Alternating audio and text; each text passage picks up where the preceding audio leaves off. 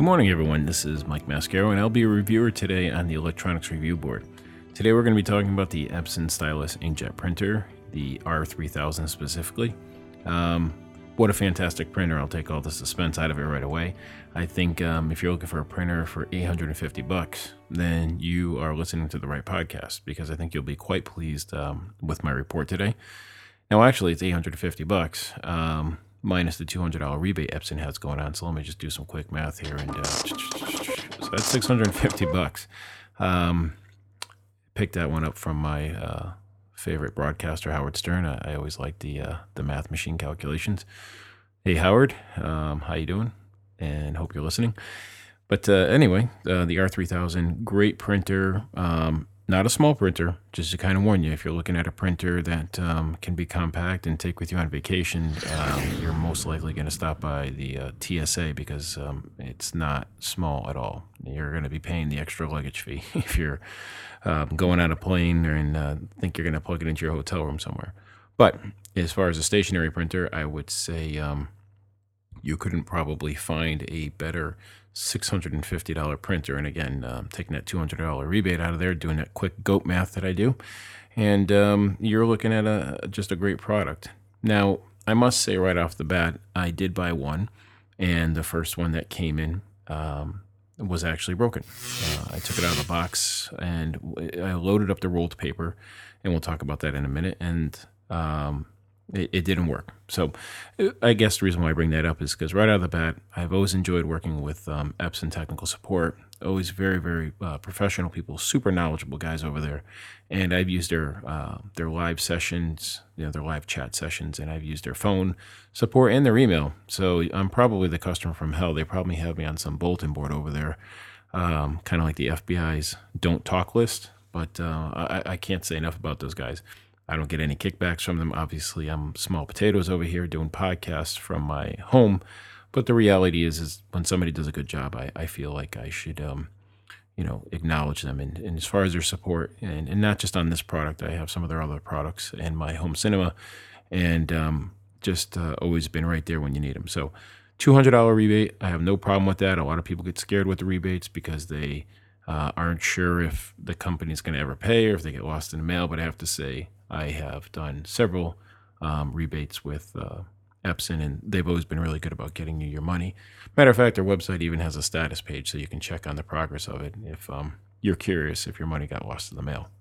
Now, going back to what I started kind of saying earlier, this is not a small printer. I think it measures roughly about 2 feet. So if you're looking at it from the front, which I don't know why, I hope I'm not the only one, but I get confused when I see these stupid dimensions, which is width and depth. Height I usually can figure out, but if you're looking at the printer, we'll put this in easy terms. At the front of the printer from left to right, it's about 2 feet wide, I guess is what you call it. And then from front to back, it's probably about 16 inches, I say. I probably should have wrote them down, but I took some quick measurements before we started here today. And it probably stands in the ballpark of about 9 or 10 inches tall. And here's the kicker. It weighs almost 40 pounds.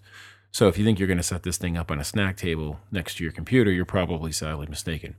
And also keep in mind, if you're buying this printer, you probably realize this is a wide format printer. And I think wide format means basically anything from that can print 13 inches wide, and I think they're 17-inch wide, and I think you can get 24 inches wide, but this is kind of the entry-level wide format printer, meaning you can print smaller prints, 4x6s and 5x7s, 8x10s, but you can also print up to a 13-inch wide piece of paper, and Epson claims that you can print a 44-inch long print. Now, I don't know about you, but I'm going to guess that you're probably going to use up most of your ink printing a 13 by 44 picture. But if you want to knock yourself out, it appears that this printer can do it. Now, as far as the ink itself goes, you're looking at 9 ink cartridges. It has what Epson calls is the 2 levels of black. They have one cartridge, which is the photo black, and one for the matte black. And that kind of correlates depending on which paper you're going to be using. There's also a third black they really don't talk about, but it's called light black. Now, the light black, they probably don't, I think it's probably considered one of the core colors in the 9 color ink cartridge scheme that they have. but they all range somewhere in the ballpark about 25 to 30 bucks a piece if you're going to replace them, but they are almost a full 26 milliliters in capacity. And what does that mean in easy terms? Well, it means that it's probably double the capacity of what you have if you have a regular inkjet printer built for residential use. Less frequent changes, obviously, and I think you're probably getting more bang for your buck, because I have other inkjet printers that start with the C, and I think they take 13 milliliter cartridges, and they are about the same price. So you can buy a package price from Adorama. I've looked those up, and I love Adorama.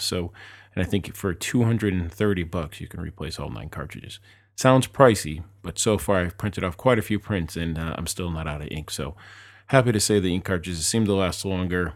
And one quick note, and we'll talk about this a little bit more later, when you're switching between the photo black and the matte black cartridges, you are going to be losing a little bit of ink. I probably shouldn't say even a little bit.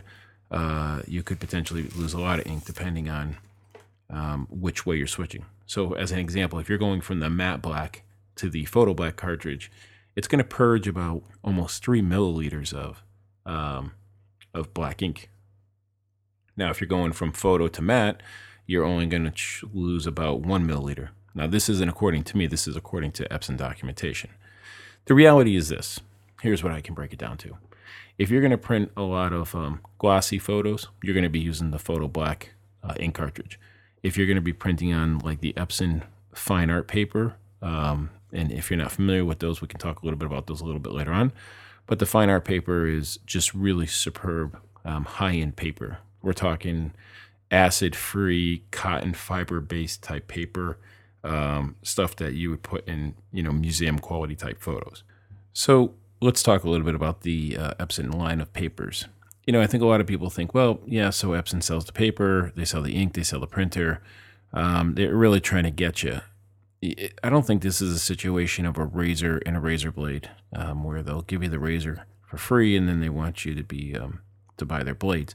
What I think this is a fact that Epson just seems to be dominating the imaging field. Now, I don't know this for a fact. It's only my personal opinion, but I read a lot, and now experiencing it firsthand, Epson seems to make a fantastic product.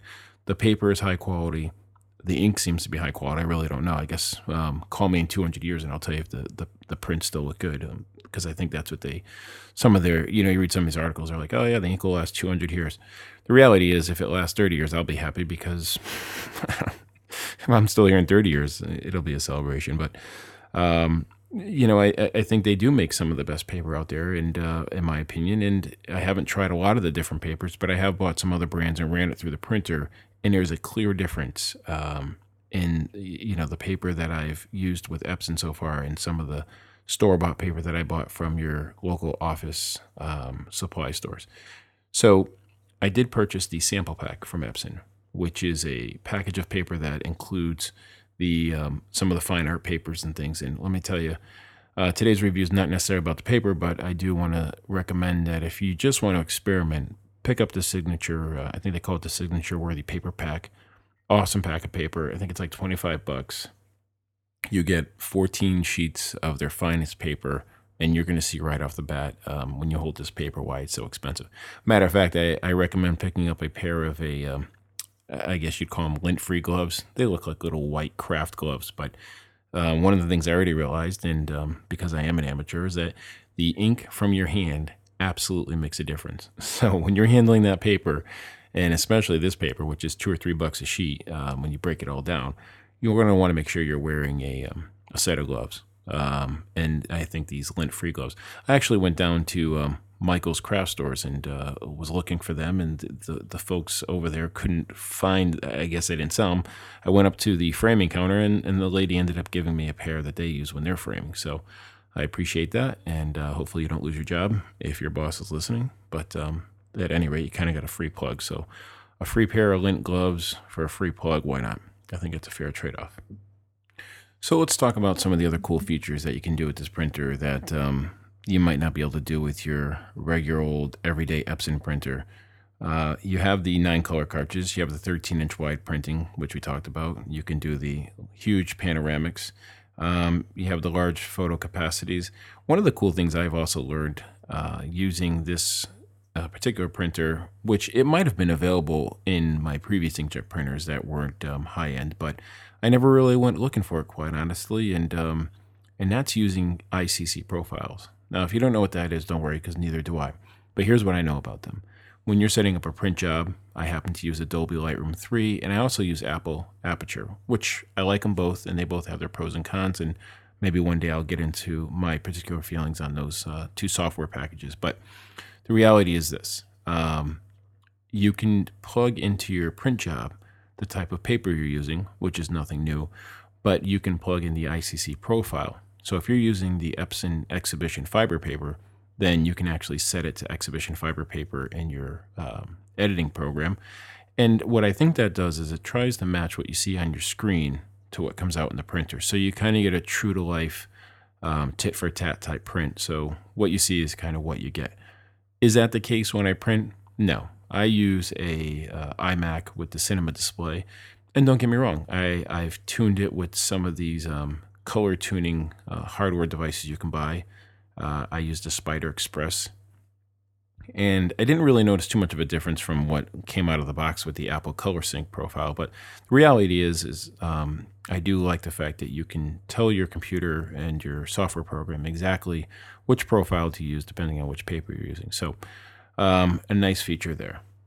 Now, if the ICC profiles isn't your thing, or you're not really sure what that is, Epson certainly boasts that it has some of the, I guess we'll say, leading edge technology as far as the printer itself being able to handle, handling the colors and or the black and whites, and just being able to control, the print job itself through the included print driver. But yeah, I think at the end of the day, from what I've gathered, and I'm sure some folks will write in and tell me whether I'm right or wrong either way, but from what I gather is using these ICC profiles is kind of a cool way to go.